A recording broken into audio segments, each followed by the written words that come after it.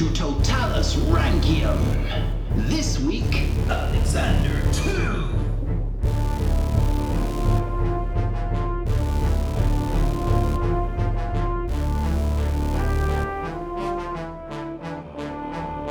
Hello and welcome to Roman Emperor Totalis Rankium. I am Jamie. And I am Rob, ranking all of the emperors from Augustus to Constantine 11, and this is episode 123, Alexander 2. I quite like his 1, 2, 3. That's good, quite nice. It? Yeah, it's quite nice. Alexander today, brother of Leo last week. Oh yeah. Yeah. But I think he'll do really well. Well, we will see, but before we start, a bit of sad music time. Oh. Yeah, hit the music. Yeah, there we go. Off it is in the background. Yeah, last time, I said that Sicily fell completely in 902. Did you? Well, you're a fool, Rob. Everyone knows that's not quite true. It's not quite true, but that's the best way of putting it, not quite true. Well, listener Philip Burns got in contact with us to state that there were still Roman strongholds on the island until 965, which I looked into this. And he is absolutely right, of course, but this confusion stems from a couple of places. Because 902 was apparently a busy year where the Balearic Islands fell to Cordova. So they go. But also, at the same time, so in 902, the last major Roman stronghold on Sicily fell to the Abbasid vassal state of Ifriqiya. Yes, or Africa, essentially. This is ruled by the Aghlabids, who were basically running the area, the old Roman African province for the Abbasids. So this is what I was referring to last time. Yeah. And it does happen in 902, and to all extents and purposes, the island is lost to the Romans. Yeah. However, what I didn't mention is that this city soon revolted against the Muslim control and was soon Roman again, but with very diminished power. Yeah. But they cling on to this city-state until 965. Fair enough. So technically, Sicily's not completely lost, but I mean, it's essentially gone. Yeah. Anyone claiming they've still got Sicily, nah. But this leads us to something that I didn't mention last time. 3 years before the death of our last emperor, Leo, in 909, something more important than all this happened in this very region.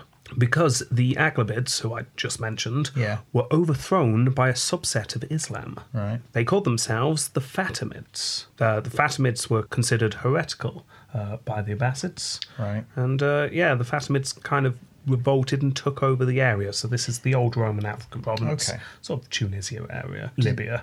Did you think this sort of stems into more modern day Islam where you got the different sects?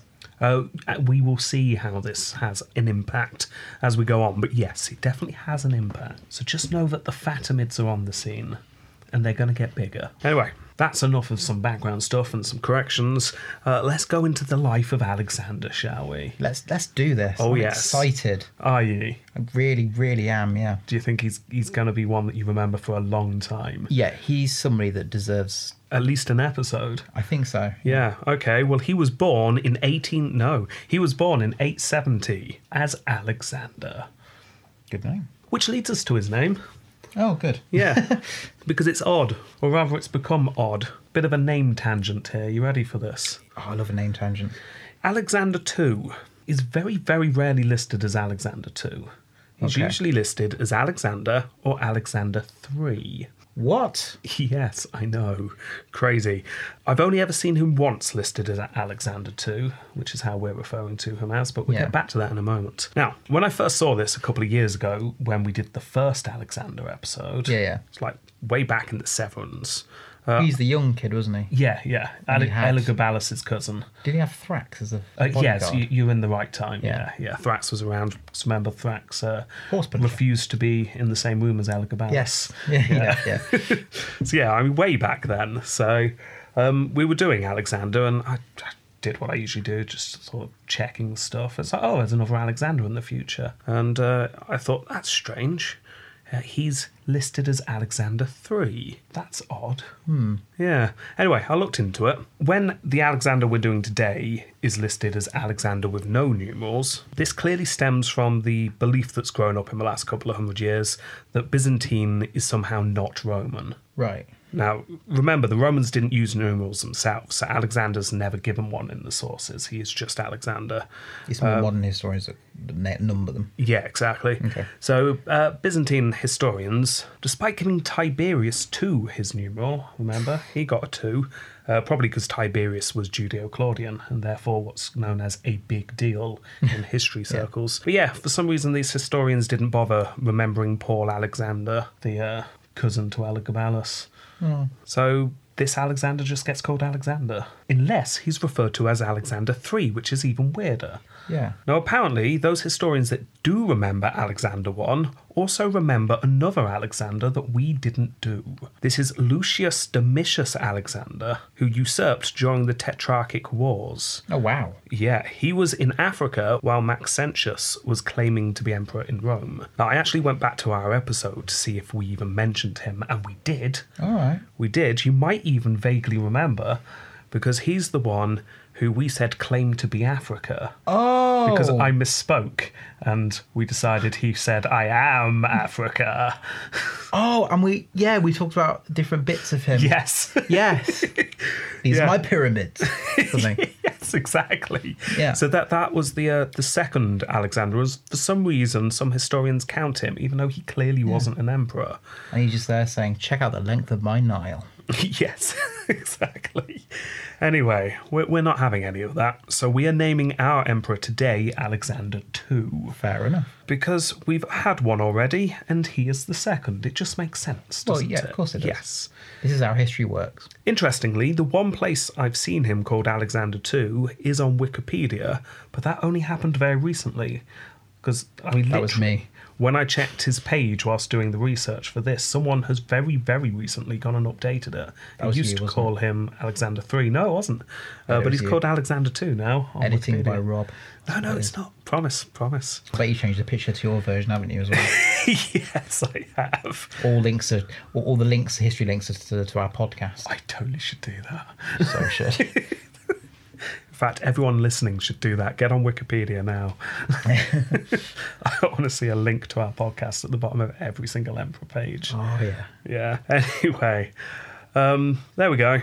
That's a name tangent. So anyone looking him up will find him listed as Alexander or Alexander III. But we're calling him Alexander II. Anyway, back to Alexander. As I said, he was born in 870, which is important because his mother was Eudocia Ingerina. Remember, Yeah. the daughter of the Viking? Yeah. And the mistress of Michael III, Ooh. and the wife of Basil. Yeah. Leo was more than likely Michael's child, Yeah. which we decided. However, Alexander was born in 870, which is 3 years after Michael dies. You never know. Slow-moving sperm. Ghostly sperm. No, Alexander is clearly Basil's son, so we Yeah. actually have an actual son of Basil here. Now, we know very little about Alexander's childhood. He was born to the purple, we know that. He received a good education, with leaders from the university and the church being roped in to educate the princes. Then, at the age of 9, his half-brother and heir, Constantine, died. Oh, dear. If you remember, that was the eldest brother of Basil. Yeah. The one that Basil really liked. So this meant that his other half-brother, Leo, soon to be Leo VI, was now next in line to the throne.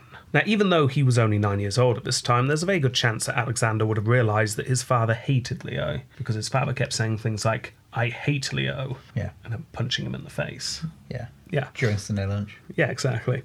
So perhaps it didn't come as a surprise when Leo was thrown in prison and Alexander declared co-emperor and therefore heir. Big responsibility for a young lad.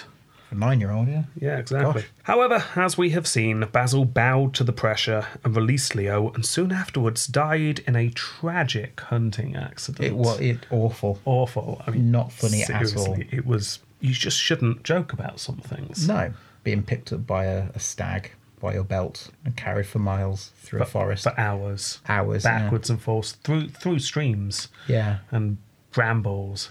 Oh, And like just crates of nails. head into a badger set sort of thing. Yeah, exactly. That's a porcupine factory. Oh, gosh. Yeah, it was not laughing. Two people carrying a pane of glass through the jungle. Yeah, or exactly. forests, right through that. Yeah, just skirted past the pillow factory. Yeah, Yeah. like through the car park Yeah. where, unfortunately, there'd recently been a car accident and there was Yeah. lots of broken glass around. Yeah. It's a good job we didn't fall into the knife sharpening factory. Yeah, a lot of factories. A lot weird. Very developed area. Yes. Quite industrial. In some respects, not the best area for hunting, but No, so it was amazing. There was a stag there, to be honest. so yeah, he died.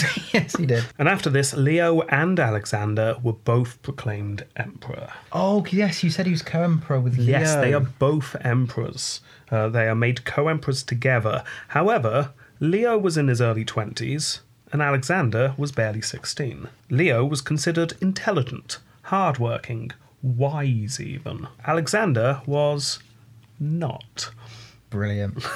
Leo had connections in the political class and also with the church, those high up in the church. The only connections Alexander had was with people who could get you some decent seats in the Hippodrome. Someone you could hook up with to get a good decent bottle of wine or something. Yeah. Yeah, with an extra kick in it. Oh, yeah. Yeah. Those sort of connections. The ones that aren't that legal. sort of Yeah, thing. exactly. In short, no one was looking for Alexander when someone said, "Hey, look, there's the emperor." Okay. It's like people would spin around and go, "Where? What? Who? Behind Alexander? I can't see him." Yeah, things like that. Anyway, because of this, Alexander's often overlooked in the sources, not just by historians since. The sources just kind of gloss over him, with almost all the talk being about Leo, his spat with Zalces, if you remember, and the war with the Bulgars and their king Simeon and all that we talked about last time. Alexander's barely mentioned, even though he's obviously there for all of it. Hello. Hello. Well, he seemed to spend most of his time drinking and not caring too much about how the empire was run, and also developing and nursing a real hatred for his brother. Yeah, you can kind of see why. Yeah, I mean, the sources say he didn't care how the empire was run, but I can't help but feel this is perhaps not true. Because if that was true, he wouldn't hate his brother that much. No. Get the feeling more that Leo just suppresses Alexander. Yeah. Do you think his drinking came out of him being ignored? Possibly. Or maybe he just loved drinking. I mean, that's very likely. Yeah. We all like a bit of a tipple, don't we? Anyway, I will now cover everything we know about Alexander during his brother's rule. Okay. I'll count out from 30. Go. Oh, no, I've got a bit more than that. Okay. The first time he pops up is when he was involved in the funeral after Basil's death. Okay. This, of course, is not Basil's funeral. If you remember, Leo had ordered that Michael III, his real father, be dug up and given a proper funeral. Yeah. And Alexander and the other brother, Stephen, he was made patriarch. Yeah. Yeah. They follow Leo in a procession into the Church of the Holy Apostles. It's not really recorded how Alexander found about this, having to be at the funeral to the guy his father usurped. It's a bit weird. Bit He probably awkward. wasn't too happy about it. No. He had a hip flask, it was all right. Yeah. The next we hear of him was several years later. Again, we did cover this. If you remember, one day Leo was entering a church when a man came out of the crowd swinging a bat. Oh, yeah. And it yes. just hit Leo round the head with it. Yeah. Leo managed to survive. The man swinging the bat did not. No. However, it was soon noticed that Alexander was not with them that day. He was at home, too ill to come out that day, apparently. Ooh. Yeah. This soon led to the rumour that Alexander was involved in the assassination attempt. No. However, that said, Leo didn't move against his brother afterwards. Alexander was given the benefit of the doubts, so who knows? Maybe he wasn't involved. It's probably likely. Just It wouldn't surprise me. Maybe it was just a madman with a club. But I don't think Alexander would have shed too many tears. no. Let's just say that. Oh, sorry, brother. I got a sore head. Yeah. Yeah, we do know that the two despised each other by this point. Really? Yeah. The next we hear of Alexander is in 905. He's now 35 years old. So, a good 20 years has passed of him being co-emperor. I was been in for 25 years. 20 years. Yeah. He's been co-emperor for 20 years, and that is literally all we've got. Wow. Yeah. Leo finally has a son with his mistress Zoe. Remember, this is towards the end of Leo's episode here. Yeah. And it was agreed that little Constantine could be baptized as long as Zoe left the palace, never to return. Alexander and Leo's good friend Simonus were at the Holy Font, right at the front, whilst the ceremony took place, and then Alexander was made the godfather to Leo's son. Oh. Which might seem a bit strange. Maybe it's a reconciliation between the brothers, but it seems more likely that this is Leo making sure that if he dies before his brother, it's just less likely that Alexander will murder the child, if there's a bit more of a connection there. Of a god link. Yeah, exactly. So maybe that's why that happened. At some point over the last 20 years or so, Alexander had married twice. But he had no children, leading the sources to speculate that he was impotent throughout this whole time, but we just don't know, and we'll come back to that later. He might have had problems maintaining Brewer's droop. a brewer's droop, yes. Yes. Yes. Yeah, that is definitely one theory that some historians put forth, but there is another theory as well, which we're getting to later. Anyway, then Leo becomes ill, as we have seen, and on his deathbed, he asked his brother to give little Constantine a good education and to look after him. Oh. Alexander's response is not recorded, but it was probably something along the lines of, I will. yeah, probably. So, Alexander was 41 years old when he took sole rule of the empire. He was not seen as a natural leader, shall we say, by pretty much everyone, shall we say. Including himself. But perhaps he wanted that to change because he had plans.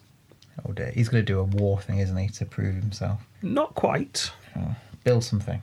No, you see, both of those would have been better than what he decided to do. Oh dear. What's one of the worst things a politician can do when they get into power? Kill people. Well, yeah, that's a good point. But no, I'm more thinking if his predecessor had done something, he would undo it. Oh, of course. Just out of spite. Yes. If Leo had done anything at all, Alexander wanted to just strip it away. It's a sign of a weak person. Yes, it is. The first thing was Empress Zoe. Here's your virginity back. Push the baby back in. It'd be horrendous. Yeah, maybe not quite that far. First things first, the Empress Zoe. Leo's wife. What to do with her? Get rid of. As in, chuck her out. Chuck her out into a Prison? nunnery. But nunnery, essentially, of yes. course, yeah. Yeah, she was nunned straight away. If you remember also from last time, Zoe had a father called Himerius, who was an admiral. Yeah, the sailor guy, yeah. Yeah, he was doing quite well. Since last episode, I have also read something that claimed that this was Zoe's uncle, not father. Okay. And also somewhere else that it was her cousin. Wonderful. So let's just say family member, shall Yeah, we? close family. And let's really hope that it wasn't her father / uncle / cousin. And it wasn't that type of family. Oh. Yeah. Oh. Anyway, Himerius had just been defeated by Leo of Tripoli, the Abbasid admiral. Right. Remember, they were trying to get back Crete and it failed. Yes, massively. So Alexander uses this to throw him into prison. We can't have lost because we're inferior. We've obviously been betrayed. It must be his fault. So yeah, he's thrown into either a prison or he's monked. Again, sources differ on that. What they agree on, though, is that where he went wasn't pleasant, and Himerius was dead within 6 months. That's not pleasant. Dead, and I quote here, because he was consumed by sorrow, which I think is a nice way of saying knifed in the dark one night. Yes. Yeah. Oh, so many of your enemies have been consumed by sorrow, your emperor. Good. Anyway, so Alexander's starting to find his feet here. He's getting rid of all of Leo's yes men, and he's replacing them with his own. And it wasn't long before a delegation from King Simeon of Bulgaria showed up to congratulate Alexander on his promotion. Well done, you're now emperor. Splendid. Oh, by the way, the annual tribute that you guys pay us after you guys so embarrassingly lost the last war, that's due, so whenever you're ready. Oh, no. Well, apparently Alexander did not take well to this at all. He was also apparently quite drunk when he met them. Oh, splendid. And he started shouting at the ambassadors. Again, I'll quote, boasting, uttering pompous, ignorant phrases. Being a drunken fool, essentially, is what the sources seem to indicate. I'll show you the army and my army in your head. Yeah, pretty much. He No, then... you're not the army. My army's got a head. Head. Yeah, the envoys were unceremoniously thrown out of the city All right. and told to go back to the king and tell him that the payments would not be made from now on. So that's good. Yeah. Still, there's work to do. The next day, Alexander sobers up slightly, enough that he starts making some appointments. Seeing as he just fired a lot of people who'd worked for Leo, he'd best start getting people in those places.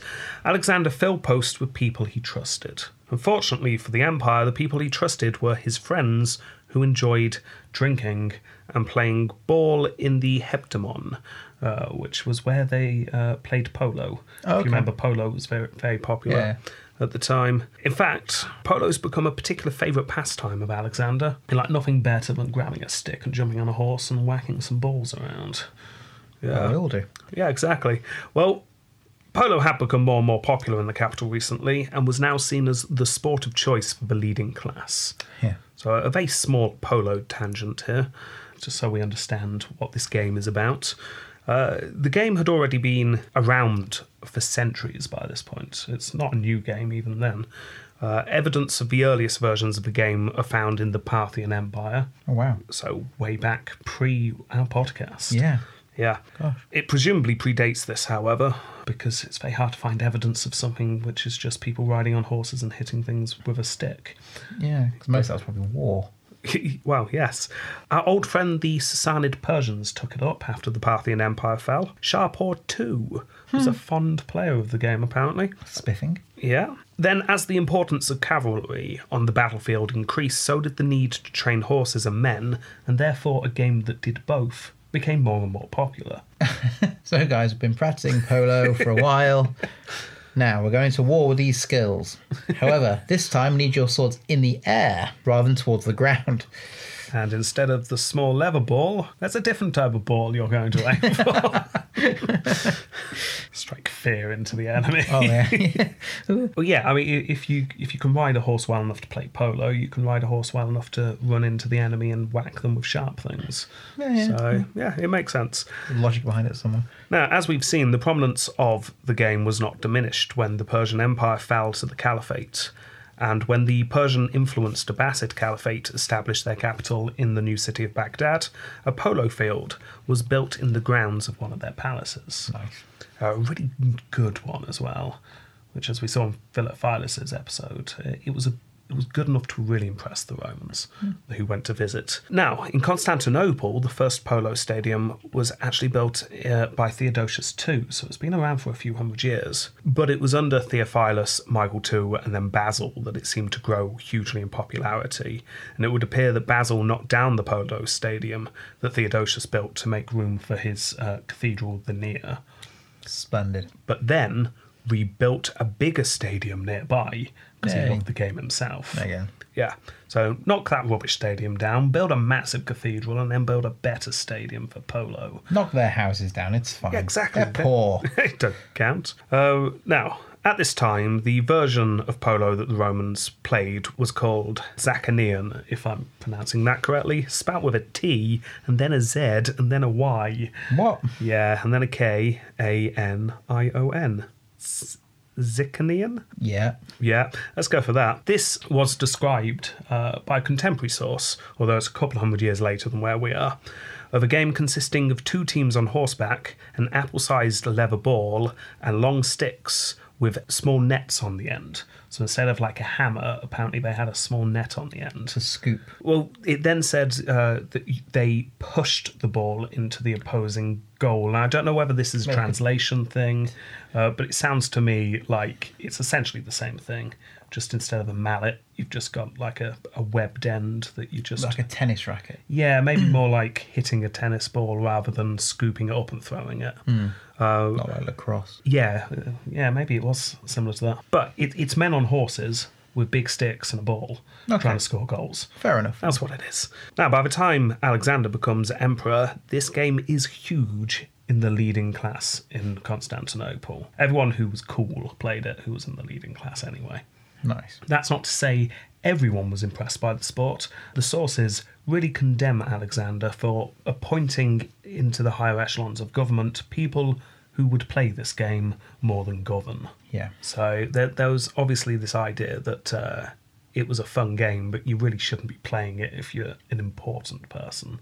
You've got more important things to do. Yeah, it's for the rich youth rather than the men of substance. Anyway, back to the narrative. Because Alexander, between the drinking and the playing polo, hasn't quite finished undoing all of Leo's decisions. If you remember, Leo and the old patriarch Nicholas had fallen out. Oh, yeah. Leo had managed to get the Pope and the other patriarchs on side and claim Nicholas was in talks with the traitor Andronicus Ducas, and therefore had to be removed. If you remember, he managed to send some clever letters out, and the patriarch was indeed removed from power. Yeah. Now Alexander's in charge. He decides that Nicholas had been treated very unfairly, and he should be back as patriarch.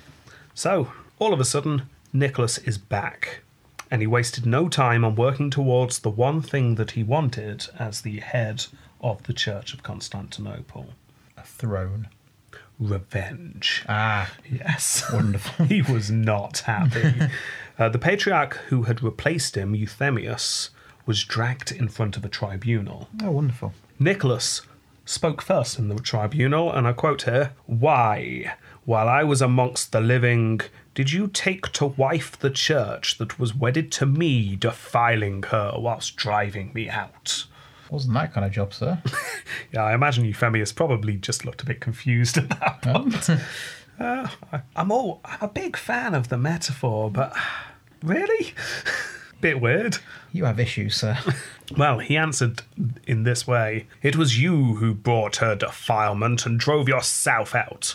If you ask me, I will tell you the nature of these defilements and the cause of your expulsion." Ooh. Yeah, taking no poop. No. As you can imagine, Nicholas not pleased with this answer. What do you think he does? Has the charges very much put against Euthemius, and then... I'll just quote.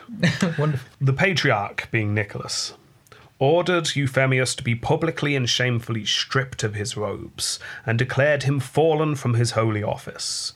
Then there was a sight to be seen more pitiful than any before. Dragging off his bishop's scarf, they trampled upon it, not sparing even the figure of the cross."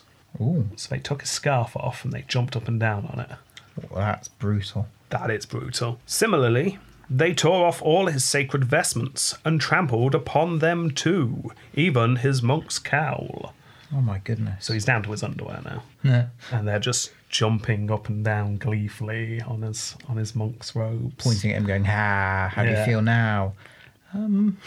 And when the servants saw their master rejoicing, as in Nicholas watching this, just clapping probably, and delighting in these things, they lay hands on his beard and pulled it. So now Euphemius is having his beard pulled. Oh, dear. I know, it's a bad day. And pushed him with such violence that he fell on his back to the ground, and there they kicked him while he lay, spitting on him, beating him with their fists, and then striking him in the face. It escalates. It does a little bit, yeah. Yeah. It goes from a bit of mean-spirited bullying to... Euthemius was then dragged to his feet because he was in a bit of a bloody way at this point. Yeah. So they drag him to his feet so he can be questioned some more. Maybe he'll answer more respectfully this time. Again, I'll quote, "But one of his henchmen, a giant of huge physical strength, stood looking on until at a nod from Nicholas he struck Euphemius 2 blows, knocking out 2 of his teeth, and then continued to pummel at him on the back of the neck until Euphemius had no breath left, Ooh. nor speech, and was at the point of falling down the staircase." Which is an odd thing right at the end there. Yeah. They'd obviously dragged him to some stairs and Yeah. way. Oh dear, you're going to fall down the stairs. Or maybe the whole thing's a euphemism for falling down the stairs. Or maybe, yeah. Yeah. So, poor Euphemius. Yeah. Being punched in the back of the neck until you're so winded you can't... Oh, how does that work? It's just nasty. Pushing the back would wind you more, wouldn't it? Yeah, maybe that's what it means. Maybe it's a translation thing. Oh, It's just a strange place to punch someone, the back of the neck. I wouldn't think of that. Could cause a lot of damage, I guess. It really could. Better on the front of the neck, though. Yeah, well, yeah. Anyway, Nicholas then banishes Euthemius and started to purge the entire church of everyone in the Ignatius faction. Remember, Euthemius was part of the Ignatius faction. Yeah. Alexander was able to use the confiscated property from the Ignatius faction to refill the treasury that had been depleted due to the tributes to the Bulgars and the naval battles against the Caliphate. There you go, he's putting the persecution to good use. Well, there we go. Alex then marries his mistress. Nicholas being more than happy to help out the emperor who had given his job back. Yeah. Despite his objections to the previous emperor doing the same. Yeah. Yes. Meanwhile, the Bulgar envoys that had been thrown out. Oh, yeah. They arrived back in Bulgaria. Hello, sir. And where's the tribute? About that. Yes, apparently they're not paying anymore. Simeon wasn't too happy with this, and declared that if the Romans were not paying the tribute, then the peace deal was off. There would be war. Yeah. Alexander, however, was in a spot of trouble. And according to the sources, his genitals had withered. What? Due to overuse. What? And over-drinking. Oh. Yeah. Oh. STD. Well, modern historians have speculated that he actually has testicular cancer. Oh, really? Yeah. We don't have details, but things clearly aren't working for him in that department. Despite his recent marriage and his previous ones, he still was not able to have children. He desperately wanted to have a boy, so little Constantine would not become emperor after him. Yeah. So, he sought out some advice. How do I get the fellas to producing the sperm again? With overuse. Well, yeah, Goodness me. apparently. Withered. Oh. Yeah, well, someone suggested that he was somehow spiritually linked to the bronze statue of a boar in the hippodrome. What? Was probably the reaction in the meeting. Wait, what? Well, apparently this statue of a boar was depicted in competition with a lion. So it was obviously a statue where there was a boar and a lion kind of fighting each Having other. a scuffle. Yeah. Well, the lion, says this man in this meeting, that clearly represents Leo. And if the lion is Leo, then you must be the boar. You calling me a pig? Again, I imagine there was just a big pause. So where are you going with this? This statue's made 300 years ago, sir. Well, this advisor said, if the emperor wanted a son, he needed to get his genitals to work again. And the boar statue, he couldn't help but notice. He checked last time they were at the games. The boar statue didn't have any genitals. So if you were to give the boar statue a pair of balls, then yours will start working again, was essentially the argument. Yeah. He tried it, didn't they? Alexander was all for this. The guy hadn't even finished, and Alexander was calling out the room for some testicles. Massive pair. Giant. Yeah, so... Well, the statue ended up looking like a boar on a space hopper by the end. Yes. Well, I'll quote here. This all made sense to that truly piggish man, and he provided the pig with the missing parts. While he was prey to such mad thoughts, he ordered that the holy tapestries, the sacred lampstands and candelabra be brought from the churches during the chariot races. With these he adorned the chariot races, thus profaning what had been dedicated to God, or rather, dictating it to idols in his vileness. So he made a big ceremony out of it, basically. He dragged all these things from the churches, strung up the presumably boar testicles on the statue of a boar. Oh, imagine the winch. Just imagine that literally thousands in the crowd waiting for the races. It's like open-mouthed. There's someone there, never been before. He's been taken for the first time by his cousin. Does this usually happen? No. I've not seen the balls before, no. Oh, they're fallen. Oh. Clang. Oh, and someone stepped on it. Oh. Just hear a very faint. That's okay, they've got spare. And up it goes. Yeah. You'll be shocked to learn this doesn't work. Oh, really? Yeah. Oh. Alexander still is unable to have children. Worried that he'd never have an heir, he started to suggest to some that perhaps they castrate little Constantine to stop him ever being emperor. Your reaction there was probably Constantine's reaction. I've got a better idea, sir. Well, fortunately for the little prince, there was enough support for Constantine in the court that meant that Alexander was unable to push this through. So, Constantine gets to keep his lads. Good. In frustration, Alexander went off to play polo. That's what he did to unwind. He'd already drank a fair amount that day when they started, perhaps to stop the pain that was within him. I mean, if he has got testicular cancer and it's fairly advanced, he's probably in quite a bit of pain. But yeah, he was quite drunk when he started. This story's not going to end well, is it? I can see how long we've got to go. I'll quote, "A pain arose in his entrails, which had been overloaded with an excess of food and drinking. He went back up to the palace hemorrhaging from his nose and his genitals." Oh. Yeah. Oh. Not good. No. Oh, not good. Yeah, he was dead within the day. Oh, thank goodness. Some claim that he had a stroke. Some say that whatever it is that had been eating away at him finally caught up with him.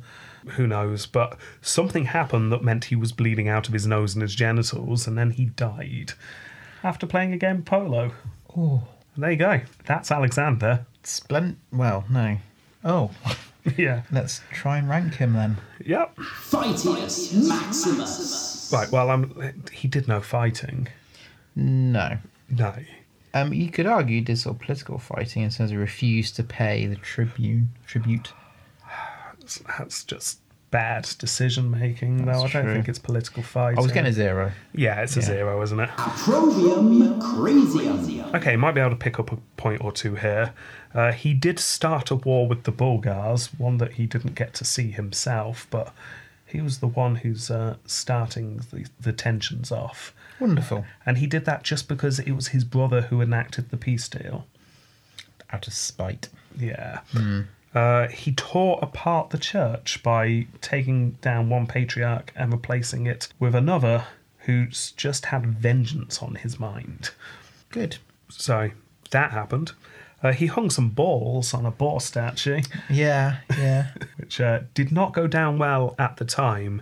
I mean, you read these things that crazy emperors used to do, but it's not too often that you read a contemporary source that's saying this was ridiculous. But with the "while he was prey to such mad thoughts" quote, makes you realise that, there were plenty around at the time who were going, what on earth is he doing? Weird. Yeah. Really weird. He tried to castrate his nephew. We thought about it. Yeah, he didn't do it, so perhaps doesn't really warrant a huge amount of points, but he tried. Good saying. There's not really much. No. 4? Yeah, I don't think I'm going to go quite so high. I might go for a 3, but yeah, it's not great, is it? No.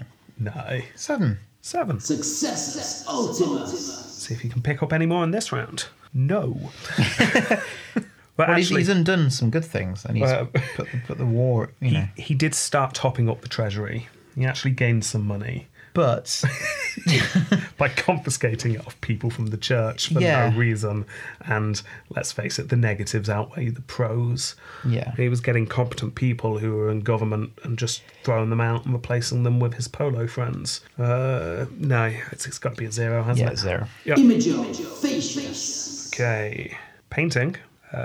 Painting of him in the Hagia Sophia. Okay. And here he is. He's got a beard. I'd say that is the most lifelike painting we've ever had, or any image, apart from arguably a bust. It's actually a fairly good painting. It looks like a real face. Something you can imagine. Yeah, he's got a beard. He looks a bit sad. Carrying a whiskey bottle as well. Yeah, I'm guessing that's a drink. Actually, I do know what that is. Amazingly. It's a scroll, isn't it? No, it's not. It's not scroll. It's a container holding ashes to remind people of their mortality. Oh, that's nice. Yeah. That was a bit of accidental research on an image I did, because I usually don't bother with researching images, but I happened to see that. That's very cool. Yeah. Very flamboyant dress. He looks like what they're called? The people in London that wear the bells. Morris dancers? No, they wear like black costumes, and they've not but pearls. They wear white pearls. It's like a traditional London thing. But he looks like one of those. I know what I mean. Right. Okay. He's got a green halo. That's nice. Can't remember seeing a green one before. Red halos. The colour may have changed over years, though. Maybe it used to be a bronze halo. Maybe. I like the hat.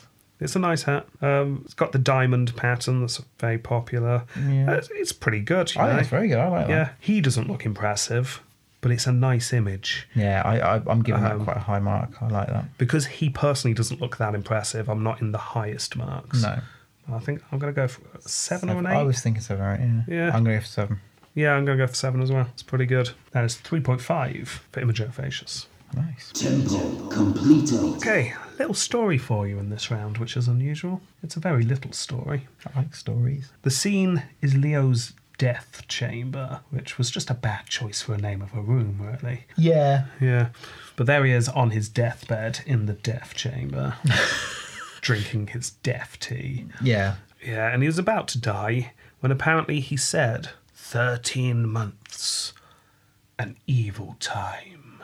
And everyone went, what does that mean? It's wonderfully ambiguous, sir. Can you Yeah. explain more? No, because he was dead. Oh, that's unfortunate. But this later was said to be a prophecy of his brother's rule.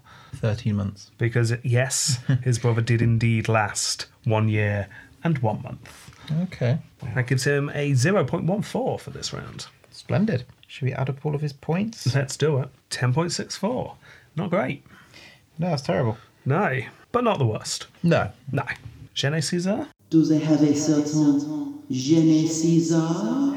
His balls exploded whilst he was playing polo. That's quite Oh, don't say that. Oh, Rob. It's a very ball-themed episode. It was, this was. yeah. Yeah, with the polo, yeah. everything, Yeah. Oh. I want to try and sleep tonight. I mean, obviously not. No, but, it's definitely not. You know, So that's a no. Okay. That is it for Alexander. Alexander 2. Not great. Nope. No. Did he beat the first Alexander, though? No idea. Probably. No, probably not. The first Alexander got 12.38. Oh. Oh, not quite as good as the young boy that didn't do much. So, sorry, Alexander 2. Not as good as your namesake. Right, there you go. That's Alexander then. But before we go this week, just a little bit of stat talk. Ooh, yay. Yeah. You can tell it was a short episode. Oh, yeah. You spent most of talking about polo. Yeah, and the weird fact that he's got a 3 after his name quite a lot. Yeah. Yeah. Good. Right, okay. We have looked at 38 emperors so far in season 2, Only 38. out of 81. Okay. So we're approaching halfway. Ooh. But because this is a short episode, I thought this would be a nice time to just stop and a brief 5-minute chat about the stats so far. Yeah. Do you want to know the top 10 in Series 2? No. Oh, well, I'm telling you anyway. Okay. 10th place, Constantine 4. Ah, young Yeah. emperor. Racked up quite a few points. Lasted a long time. Yep. Greek fire. Big siege. Yes. Yeah. The caliphate. Number 9, Anastasius. One of the very early ones. Old Yeah. man. Fought back a coup. Just generally looked after the place quite well. We were Yeah. impressed with him. Good caretaker. Yeah. Number 8, a much more recent one, Theophilus. Yeah. Yeah. Loved the caliphate. Wanted Loved to him. emulate the Golden Age. Yeah. And just some generally decent stories in there. Yep. Yeah, we were impressed with him. 7, Leo 3. You remember he's Conan the shepherd boy Oh, yes. who grew up to be emperor. Rags to riches story there. Yeah. Number 6, Constantine 5, Pooh-Face. Oh, yeah. Yeah. Then, top 5 for this season. You're going to be pleased with this one. 5th place, Maurice. Ah, oui, monsieur. Yes. Still convinced he got that high mainly because of his name. Absolutely. Yeah. But there you go. Number 4, incredibly recent, Basil. Yay. Yeah. Yeah, he was good. 3rd place, Justinian the Great, which I'm sure will shock some. Often considered by far the best Byzantine emperor. But, well, he needs to be better. but yeah, only 3rd place for us.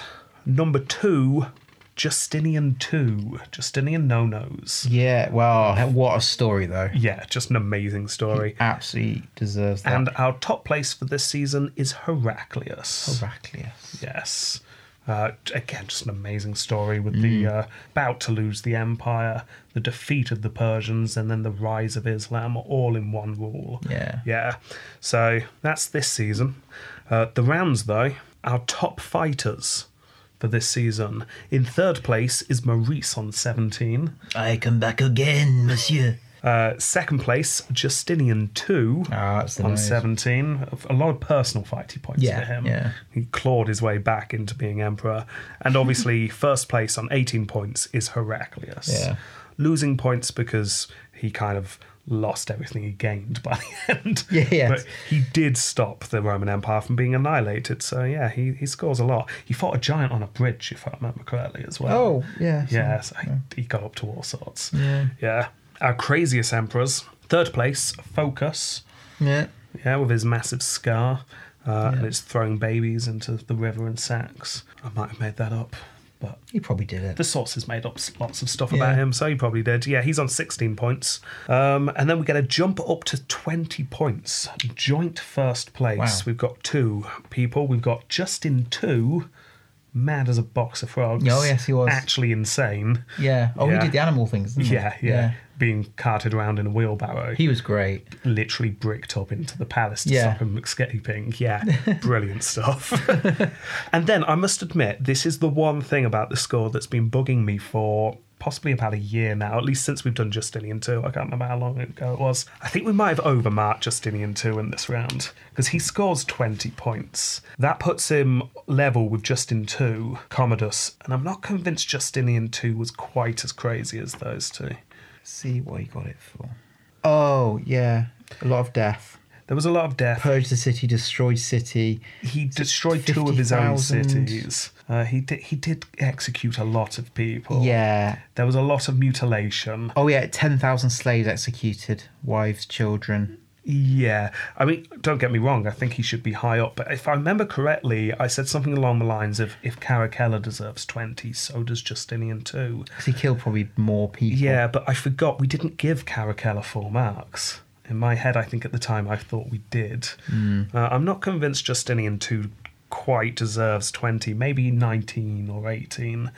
I'm not sure he's as crazy as Caracalla. I think the brutality of killing, that's what we... Yeah, maybe. I don't know. I think maybe that one is one perhaps we should look at some point. We can debate that maybe in the rounds. Yeah, exactly. Anyway, so there you go. For this season, Justinian II and Justin II are our craziest, most definitely. Our most successful, in joint second place, is Basil and Anastasius with 17 points apiece. Yeah. Yeah. And our most successful is Justinian the Great with 18 points. Fair enough. Which is fair enough.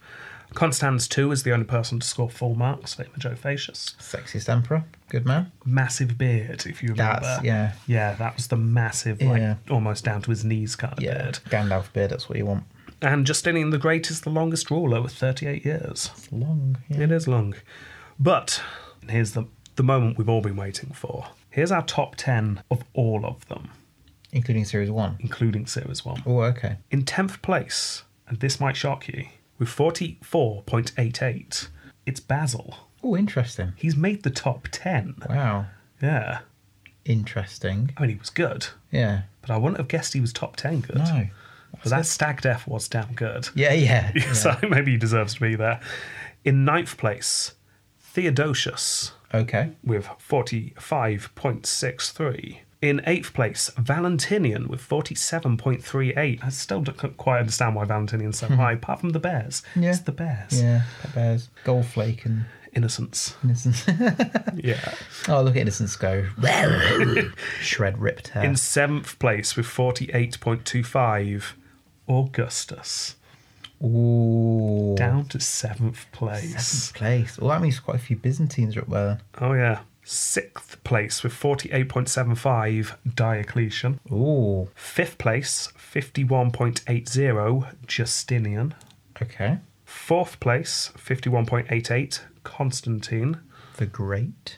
Yeah. We've had Theodosius, who's sometimes known as Theodosius the Great. Justinian, who's known as Justinian the Great. And Constantine, who's known as Constantine the Great. Because Aurelian was our winner of Series 1, wasn't he? Yeah. Oh, you're jumping ahead. Oh, sorry. Right. 3rd place, Justinian II on 52.00. Fair. 2nd place, Aurelian. Oh! 52.13. And Heraclius is our winner at the moment 53. with 53.88. Oh my goodness. In the top 10, that is 1, 2, 3, 4 Series 2 Emperors. Wow. And Series. 6 Series 1 Emperors. Wow. So, although, I mean, you could claim Constantine could be claimed by the East, since he's considered the first Byzantine emperor. But we don't make that distinction. So, no. So there you go. That's how things are unraveling. Interesting. Yeah. I think our fear that Season 2 wouldn't be able to hold up in terms of score with Season 1 is being proved to be unfounded. Yeah. There you go. And best death. Oh, Basil. I still really like Leo 5's though. The cross on the altar. Oh, yeah. Yeah, I'm putting them equal. All right. They're just both brilliant deaths. In different ways, yeah. Yeah, it's Christmas Day. The sources literally mention the velvet pointy hats they were wearing. So they were wearing Christmas hats. Wonderful. And he's there with a cross beating his assassin's back. It's just an amazing death. Yeah. But then being dragged for 16 miles by a stag is also brilliant. Yeah. Yeah. Had a few good deaths. Yeah. In fact, today's was not bad. Yeah, it was all right. Having your balls explode on a horse whilst playing polo. Yeah, that's pretty good. Yeah. Right. Anyway, that's it for this week. In fact, that is it for a little while. Really? Yes, because, well, you're going on holiday. I've got some stuff to do. So we're going to take a little bit of a break. And I'm not entirely sure how long for, because we haven't worked it out yet. But yeah, it's going to be a little bit longer than usual before the next episode. But fear not, because before we go on that break, we will record a Roman Republic episode. Ooh, yes. And it's a big one. Okay. It is Scipio. Africanus. Oh, yes. Oh, So big, I think it's going to be a two-parter. really? And hopefully we'll get both parts recorded before we go on break so we can release both as soon as possible. Nice. But it will just make editing it a bit easier rather Yeah. than doing one big massive one. Yes. So yeah, we might split that one into two. I've not decided yet. So if you're desperate for some more and you're not one of our Senate members yet, join up. $1 a month. You get access to all of the previous episodes of Roman Republic, which there's about 13 odd now, I think. And they're long. So yeah, that's good. So, of course, you can donate more if you wish. If you think our want to, podcast is worth. go for it. And soon enough, Scipio will be appearing. Yay. And we'll learn all about why he's considered one of, if not the best Roman generals of all time. Nice. Just keep an eye on Twitter and Facebook to find out when we're going to be back. But might be start of September. Yeah. Okay, great. Until then, all that we need to say is... Goodbye. Goodbye.